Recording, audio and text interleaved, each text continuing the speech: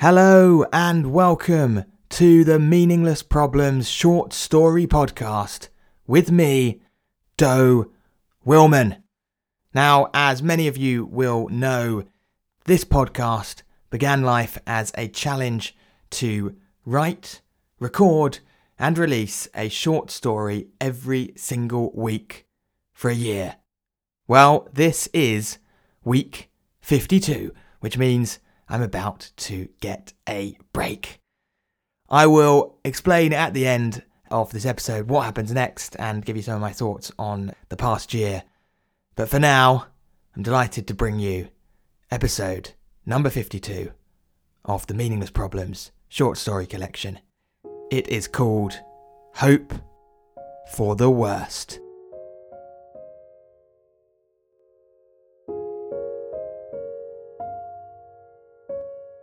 When the struggling playwright Alvin Ricard and his wife Poppy return home from the theatre, having watched a performance of one of his plays, Poppy announces that she wants to kill herself. "It wasn't that bad, was it?" says Alvin. But Poppy doesn't laugh.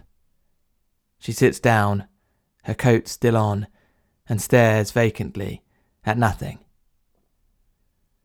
Poppy has suffered with depression for as long as Alvin's known her. She'll be perfectly happy for months at a time, and suddenly the voice in her head will turn against her. When Alvin takes hold of her cold hand, there's nothing to suggest she even registers his touch. "You've been here before, darling," he says. "You just have to wait for the storm to pass." Alvin reminds her, as he's done many times, that the thoughts she's experiencing are temporary. They come and go like the rain. They are not who she is. The voice in her head bats this away. Poppy is, and always will be, a parasite. She's given nothing of worth to the world, and the world will be indifferent to her departure. Alvin tries to be as natural as possible, but being with her in this state is like getting changed into wet clothes. "I'm going to walk out in front of traffic." "Poppy!"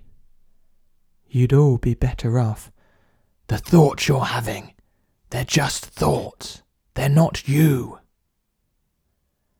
Shortly after midnight, something snaps, and Poppy says, You're right, you're completely right." But then she starts apologising, and when she's depressed and remorseful, nothing can stop her. On and on she goes, apologising for putting Alvin through this, for being a bad wife, for being a burden, apologising for the way she is, who she is, how she is. "Don't you think you'd be better off without me?" she says. "But don't you? If you think about it, don't you think you'd be better off?" "No," says Alvin, "not for a moment." Once she's gone to bed, having promised him she'll never act on those awful thoughts, Alvin sits where she sat, on the sofa, closes his eyes and practices negative visualization. He does this every time he has a play on. He sits still and pictures not just his play being a flop, but the theatre burning down, being blamed for it, being sent to jail and assaulted in the showers, and being blamed for that too. It's a stoic technique which helps you realise that even the worst case scenario might not be too bad. The time spent in prison might inspire Alvin to write the best play of his life. By the time he comes out, he might have taken on a dark, edgy kind of vibe. This is the first time he's ever done it in relation to Poppy. He sits there and pictures how events might pan out if she were to, and well, If he were to come home and find her, or get a call from emergency services, he takes a deep breath to study his emotions, but the voice in his head is already alive to the signs of weakness. It paints a picture of Alvin roaring in pain, animal fury coursing through him. "Then again," says the voice in his head, "it might help your writing. Your work might take on a dark, somber kind of vibe. And the life insurance payout. You'd be able to focus on playwriting full time and not have to balance it with the indignity of paid employment. Your latest play is awful. You know that, don't you? Poppy certainly does. The threadbare audiences, the actors, they all know it's a waste of time. You've not had a good idea since you wrote Fake World. Poppy's death could finally inspire you. And no one would blame you for writing about it, not in the slightest. Friends would gather round to offer sympathy. Producers might be slightly more charitable, audiences even, if the word were to spread. And what about Natalia?" Alvin gasps, opens his eyes, looks around the room, takes in a picture of he and Poppy on their wedding day, tries to push the thought of Natalia away. Natalia is a friend of theirs. She's a hairdresser from Poland who spends her free time spearfishing. She was, until recently, married to Alvin's mate Mike. Alvin has always felt, always detected, a slight frisson between the two of them. She, a beautiful, energetic spearfishing hairdresser. He, a fat, balding playwright. "And yet," says the voice in his head, "if Poppy died, she'd be devastated. Natalia has a sister, but they no longer speak. And Poppy has taken her place. If Poppy died, she'd want someone to speak to. The two of you might." Alvin pushes the voice away. It's preposterous. If Poppy killed herself, he wouldn't suddenly shack up with her best friend. He'd be ruined. He'd be finished. It wouldn't help his writing career because there'd be no point writing anything if Poppy wasn't alive to see it. And if he can't come up with any good ideas now, what chance would he have when... "Hang on a minute," says the voice in Alvin's head. "Is this not the great idea you've been waiting for? Wouldn't this be one of the best plays you've ever written?" Alvin's eyes widen. He wants to silence what the voice is about to say, but he knows he has to hear it. "A blocked writer's wife says she wants to kill herself. The writer employs negative visualization to help him get through it, and this sets him off on a wild fantasy about pushing his wife towards suicide and marrying her best friend." Alvin can't believe what he's hearing. "And no," says the voice in his head, "of course you can't write that play, because it might very well push Poppy over the edge in real life. So maybe that's what happens. Maybe that's how this blocked writer does it. He tells his wife about the play he's writing, where she kills herself and he marries her friend. And the act of him writing it is the very thing that pushes her to kill herself and allows him to marry her friend. Yes, that's it. That's what your next play should be about. A comedy, a hilarious, biting comedy. Domesticity, deceit, death. It's not a bad idea. It's not a bad idea at all." Alvin stands up. Could he do it? Could he get away with writing a play which uses his wife's depression and imagined suicide for comedic effect, while speculating on the possibility of him ending up with her best friend? Alvin shakes his head. He shakes his head again. The voice relents. No, it says. You can't write that play in real life. No, of course not. No, definitely not, no. Of course. No way. Completely and utterly out of the question. So, says Poppy, after Alvin has taken her out for surprise drinks at the top of the Shard, overlooking the whole of London. What is it you wanted to talk to me about? Not a bad view, eh, Poppy? Alvin says, staring down at St. Paul's. Alvin, you said you had good news. Not a bad view at all.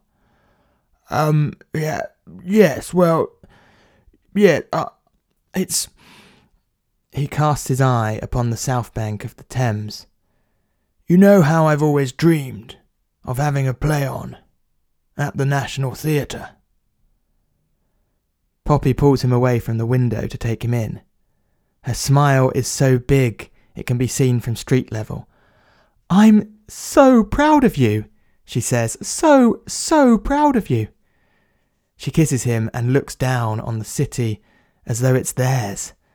So, what is it? The play. Is it a new idea or... It's... What? He turns his face away from her. What, Alvin? Why are you being weird? Poppy's been in a great mood for the past 2 weeks. The voice in her head, using every opportunity to remind her that she's a decent, worthwhile person. Alvin is desperate not to ruin it. God, he says. Did you see that bloke over there? Beckoning the waiter over to him. Don't you hate it when people do that? We could do with a refill too, but do you see us shouting across London? Awful. What's it called? Entitlement, I'd say. No, your play. Oh. The play is by far Alvin's best, and he didn't write a single word. The voice in his head held him captive, and demanded he type out its thoughts. Even the edits were done through Alvin, rather than by him. The experience proved to him once and for all that he, Alvin, was a barrier to the process of creation, which was best served by him getting out of the way. Why are you being weird? Says Poppy. I can't believe it, says Alvin. Someone else is beckoning the waiter now. Why can't they have patience? What's happened to civilization? He directs his remarks outwards to the room, to the city, but too quietly for anyone to hear. He turns back to Poppy. It's a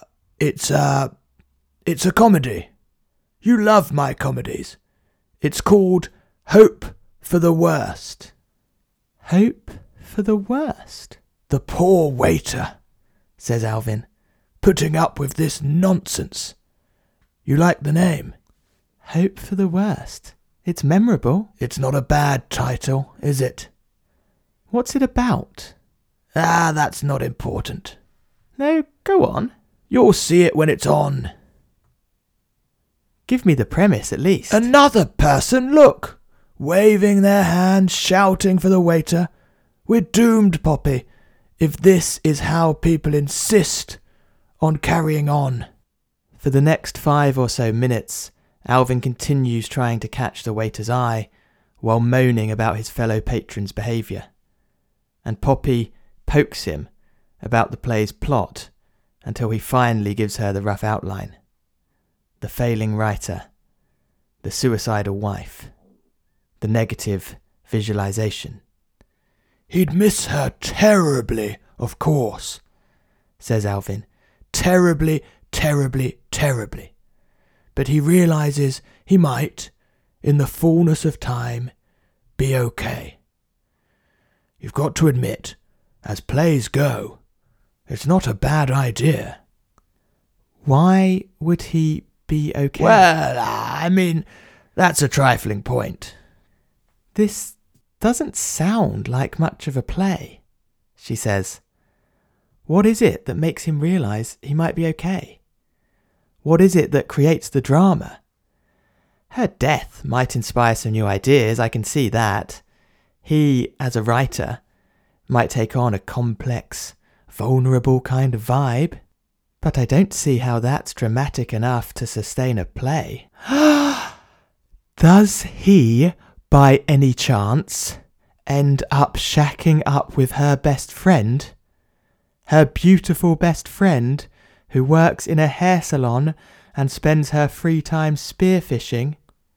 The waiter's not paid enough to be hectored like this. Alvin, says Poppy in that tone of voice he can't stand, Natalia is the fittest woman I've seen in my life.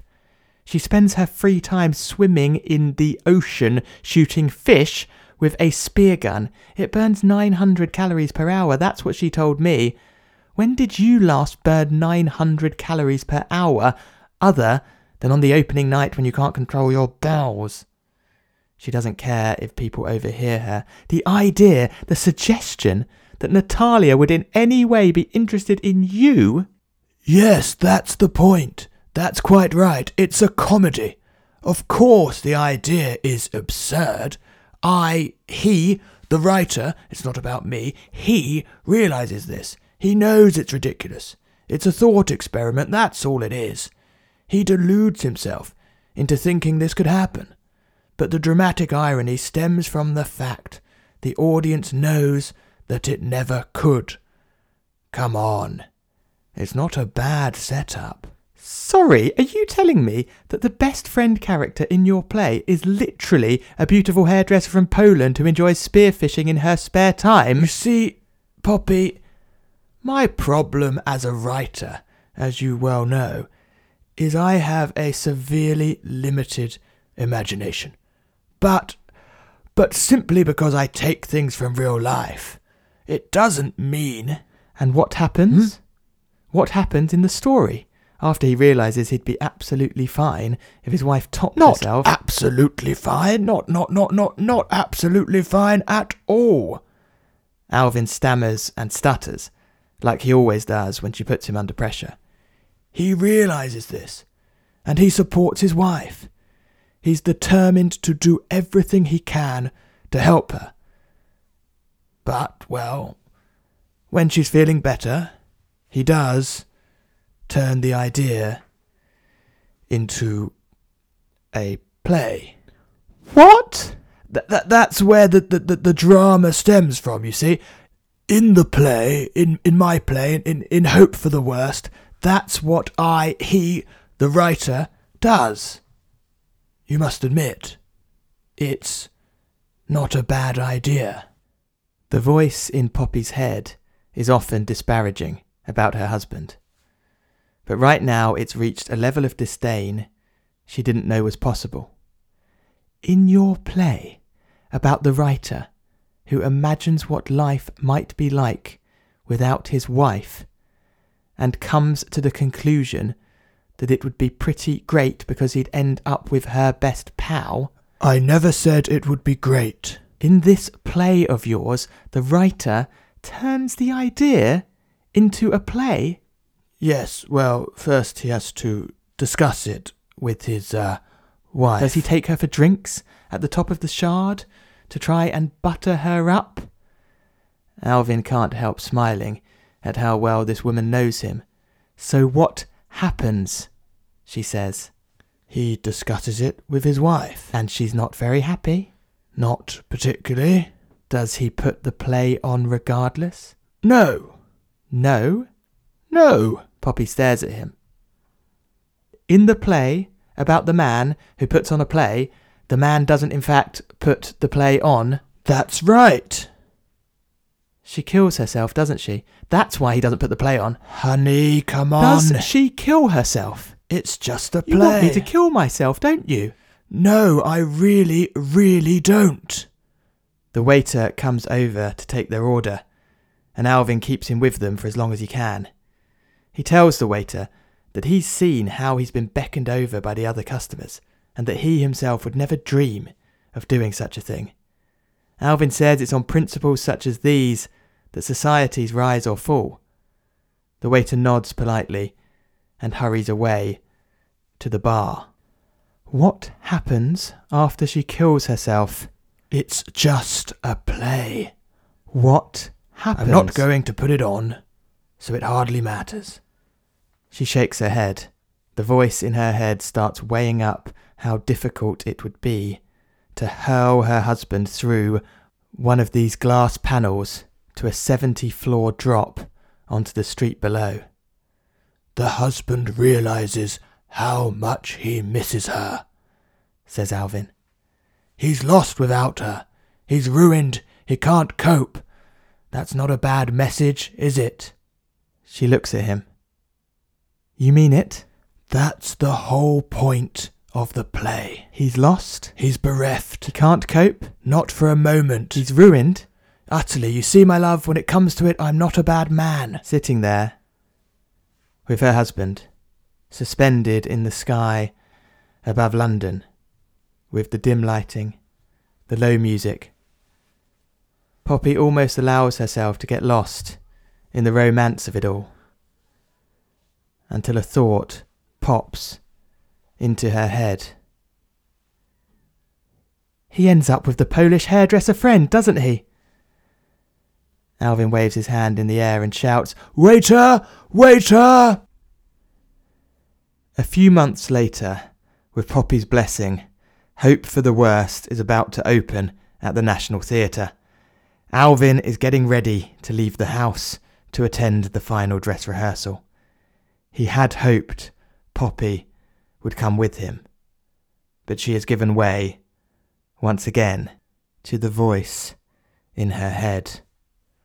You're not a bad wife, says Alvin.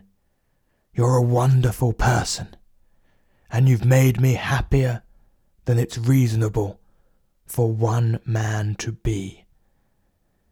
Her face doesn't move. I could stay home, he says. They'll be fine without me. They're not a bad bunch. I want to be there, she says, but I'll only embarrass you. Her speech is flat, emotionless. Your first play at the National. You should be able to enjoy it without me pulling you down. You don't, he says, taking hold of her cold hand. You lift me up. I wouldn't write anything if it weren't for you. The voice in Alvin's head tells him not to leave her alone, but he can't listen to it. They need him at the theatre. Tomorrow is opening night. What if something about the play isn't perfect?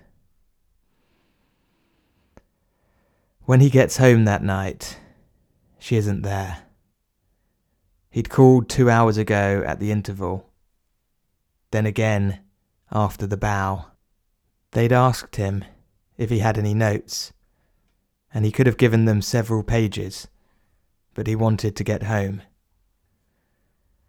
Standing alone in their kitchen, Alvin experiences what it's like to know and not know a thing at the same time.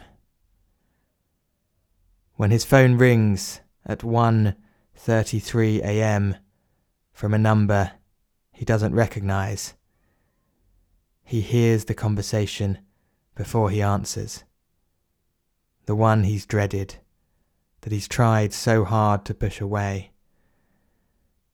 Hit by a bus a few streets from their house. Was she heading for the theatre or the void? He will never know.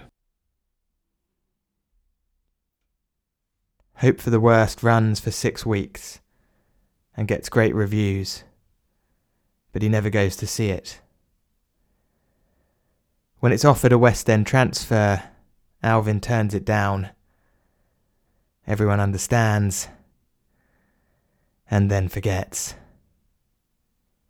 The voice in Alvin's head is merciless, blaming him, excoriating him. "You can't keep doing this to yourself," says Natalia. Her hair's damp. She's wearing a crop top and silver sheen leggings. Her spear gun is resting in the nook next to Alvin's fridge. She's been checking in on Alvin once a week. She was so moved by his eulogy, so touched by the love he felt for her friend. "I let her down," Alvin says. "I'll never forgive myself." For the next 6 months, Natalia is Alvin's rock. She supports him, she listens to him, she even gets him to come spearfishing with her, but he finds the wetsuit too uncomfortable, so he watches from the boat. And without either of them intending to do so, they fall in love. A year and a half after Poppy's passing, Alvin is married to Natalia. He didn't think it was possible to love anyone as much as his first wife, but, as he says in his wedding speech, "I was shot through the heart by Cupid's spear gun." Natalia's estranged sister, with whom she fell out years ago, returns to perform the most amazing operetta in tribute to the newlyweds. Alvin has sat through thousands of plays and never once been moved to tears, but he weeps openly as she sings the words. He and Natalia buy a house together, not far from where he used to live with Poppy. The honeymoon period seems as though it will never end. But Alvin has some news, and he has no idea how to broach it with her. The producer, who wanted to take Hope for the Worst to the West End, is back in touch. He's offering Alvin a prime theatre for a 4-month run, followed by a tour, followed by a potential motion picture. Everything Alvin's ever wanted is there for him on a plate. "You're not a bad writer," says the producer. "You're not a bad writer at all.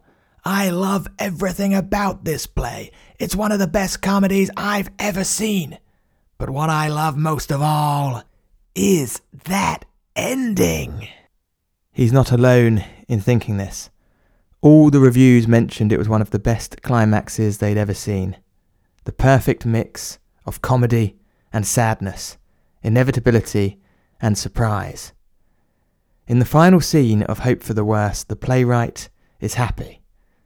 He's lost his wife, but he's found love again. And he's just been approached about taking his play to the West End. But now, somehow, he has to talk to his new wife and explain to her what the play is all about. "My baby gonna eat well tonight," says Natalia. She has her spear gun tucked under her right arm and a massive fish flung over her left shoulder. She lets the gun fall with a thud to the ground and drops the fish onto the kitchen counter. "You okay?" she says. Alvin smiles. "How would you feel about having drinks at the top of the Shard?" She looks at him. "What's going on?" Alvin feigns confusion. "Why would something be going on?" They've not been married long, but she already knows him so well. Okay. he says. I have very good news. My play, Hope for the Worst, is going to be on in the West End. They think it could be the breakout play of the year. Oh, Alvin, she says. That's wonderful. That's so wonderful. Drinks at the top of the Shard? Let's do it. Let's go tomorrow. We need to celebrate, isn't it? He smiles. Hope for the Worst, she says. I like the name. He smiles again. It's not a bad title. While they're waiting for the fish to cook, she quizzes him about the play. The run at the National was in the aftermath of Poppy's death, and, like Alvin, Natalia wasn't in much of a mood to be out in public. Alvin tries as delicately as possible to explain what the play's about. You must admit, it's not a bad idea. Negative visualization, she says. Why would anyone be stupid enough to do that? Alvin had expected her to be more annoyed about pretty much every other aspect of the story, to be honest, so he's more than happy to discuss this angle. Don't you know how dangerous that is? Says Natalia. If you manifest something negative in your mind, the universe will make something negative happen. It's basic science. Alvin agrees. He wants to keep her on this topic for as long as possible. But at some point, he knows she's going to start asking slightly more troublesome questions. He wants his wife to kill herself so that he can be with her best friend? She says. Alvin shakes his head. He doesn't want her to kill herself, no. The whole point is to picture what you don't want to happen. It's a very silly thing to do. He's a very silly man. It's a very silly play. But you've got to admit, it's not a bad premise. Tell me about this friend. Well, she's beautiful, intelligent. Based on anyone? No, a fictional character. Does she come from Poland? Does she own a hair salon? Does she enjoy spearfishing in her spare time? You see, Natalia, my problem as a writer is I have a severely limited imagination. But simply because I take things from real life, it doesn't mean... Her face switches between smiling and scowling. He can't tell if she's doing it voluntarily. What happened? At end of story, this writer, this fat, bald writer, he picture what life be like if his wife dies, and he realize it'd be okay because he could be with beautiful, spearfishing Polish hairdresser friend. He decide to write play about this idea. Then his wife die, and he end up with friend. Then he is given the chance to put play on in West End, and now he must tell friend, new wife, all about it. What happen next? The voice in Alvin's head tells him to tread carefully. Alvin pretends to check the oven. That's not a bad fish. You think I will kill myself too? Of course not. But in your play, that's what happened. The second wife, she killed herself, isn't it? We don't know if the first wife did. The bus, it might have been an accident. But with second wife, we do. She die, and this time we know? No. So what happened? The voice in his head starts to panic. Look, says Alvin, it doesn't matter. If she no kill herself, why you no deny it, isn't it? She doesn't kill herself. No? No. So why are you looking at me like that? She doesn't kill herself, but... But what? But there's the suggestion that she might. I'm not going to kill myself. I know you're not. Why I would kill myself? You wouldn't. It's a comedy. A comedy? You know what? I'm beginning to think it might not be. Natalia smiles, but it's the sort of smile he imagined she did when she set eyes on that fish that's now baking in their oven. He been thinking about it, isn't it? He been thinking about the fact she might kill herself. The voice in his head is screaming at him, roaring at him. Can we please just... He's been doing his negative visualization about her, isn't it? Just like he did with wife number 1. Come on, Natalia, please.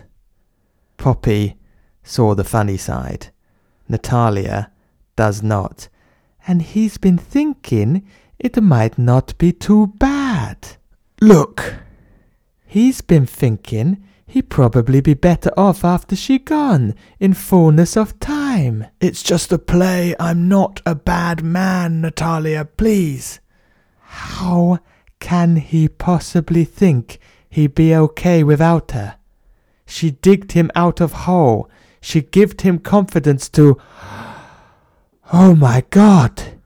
He's been thinking about her sister! Well done, Alvin, says the voice in his head. You've done it now, haven't you, you bloody idiot? You're on your own, mate. There's nothing more I can say. Natalia laughs. It's the most terrifying laugh he's ever heard. He been thinking if she dies, it no problem, because Natalia's sister's single. This brings us closer together, and maybe I be happier than I am now. Deny it. Go on, deny it. This character in the play, he isn't me. But he is writer, with dead wife, who marries Polish, spearfishing, hairdresser friend. And what about sister? Is she opera singer? Does she sing at their wedding? Does she go swimming in Hampstead Heath ponds? Can she put her legs behind her head? I told you I don't have a very good imagination. And I tell you, my sister and I, we do not get along. We are not cuddly.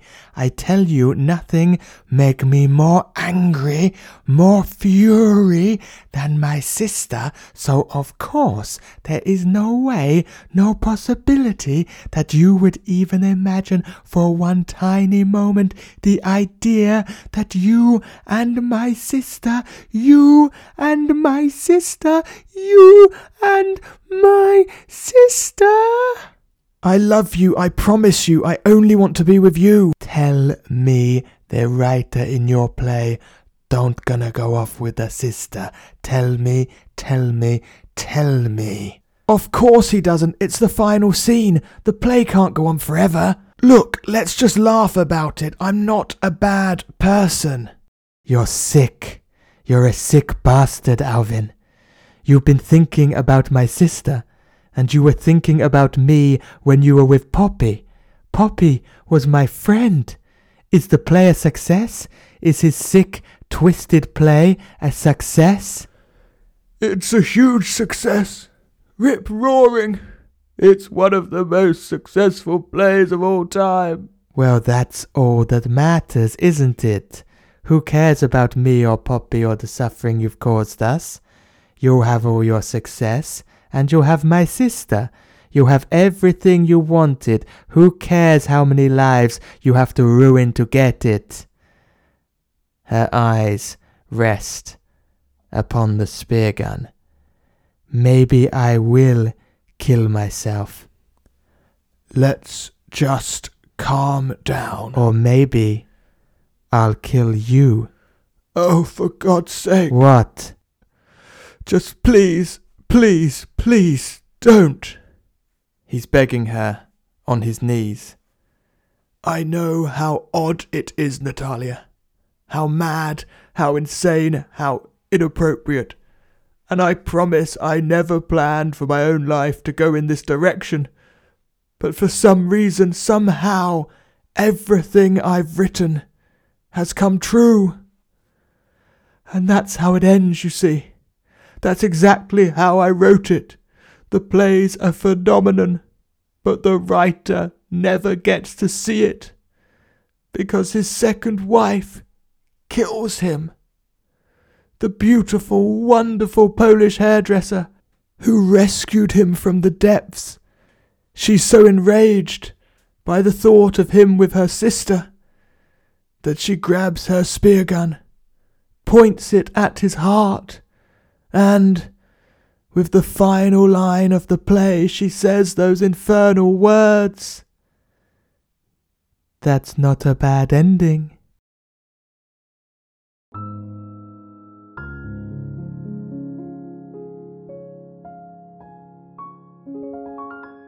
Well, there we are. That was episode 52, Hope for the Worst. And just want to thank you very much for listening, and a few people to thank. Thank my wife, Regine, for all of her support throughout this process, and a number of friends and family members who've supported me, and people beyond that as well. But particularly, I'd like to thank Katie Empet and Ross Hindle for listening to, between them, every single episode in advance of it going out and giving some pretty crucial feedback. I wouldn't have been able to do this without them. And I'd also like to thank some of the guests, or all of the guest actors that we've had along the way. They are Mason Sawyer, Mary Tillett, Dot Major, Taj Atwal, Sebastian Brown, Tamsin Dowsett, and Thea Collings. And after 52 weeks, I will be taking a break, but there will be more Meaningless Problems to come. So if you're not subscribed, do click that subscribe button in the top, or follow button in the top right-hand corner. And when I started this podcast, if I completed the challenge to do one a week, and if this podcast got 1,000 subscribers, then a few friends would donate £1,000 to Alzheimer's Research UK. It turns out you can't track the number of subscribers that you have on your podcast, because there are so many different podcast platforms, and that means if anyone tells you that they've got a huge amount of subscribers, they will be estimating or perhaps even exaggerating the numbers, and that might be the sort of practice you'll frown upon, but it's the practice that I'm going to employ when I say that I do have 1,000 subscribers. Who knows, ultimately? But this podcast has had 10,000 downloads, so maybe that just about equates if every subscriber has downloaded 10 episodes on average. Either way, the £1,000 has been donated to Alzheimer's Research, and that is the main thing. But if that is the case, and if there are 1,000 subscribers who have downloaded 10 episodes on average, and you're the average subscriber, not that there's anything average about you, I'm sure, but that means you will have only listened to 10 episodes out of the 52, which means there's a lot more for you to discover. So although Meaningless Problems might not be back for a little while with a new episode, there are lots of new episodes from your perspective, and I encourage you to go and check them out. And if you would like to hear about future episodes or any of my other writing, such as plays or books or whatever it might be in the future, then you can subscribe to my newsletter by following the instructions in the description of any of the episodes. But for now, I'll leave it there. It's been an absolutely wonderful experience for me. It's forced me to get one of these stories out, to engage creatively every single week, and to put these stories out into the world. And I'm absolutely delighted that I've managed to do it, and I am delighted now that I get to take a bit of a break. But it's been wonderful to have so many of you listening along, and to have your questions and comments along the way. And I really appreciate that, and love to hear from any of you who haven't got in touch, so feel free to do so. But I will leave it there.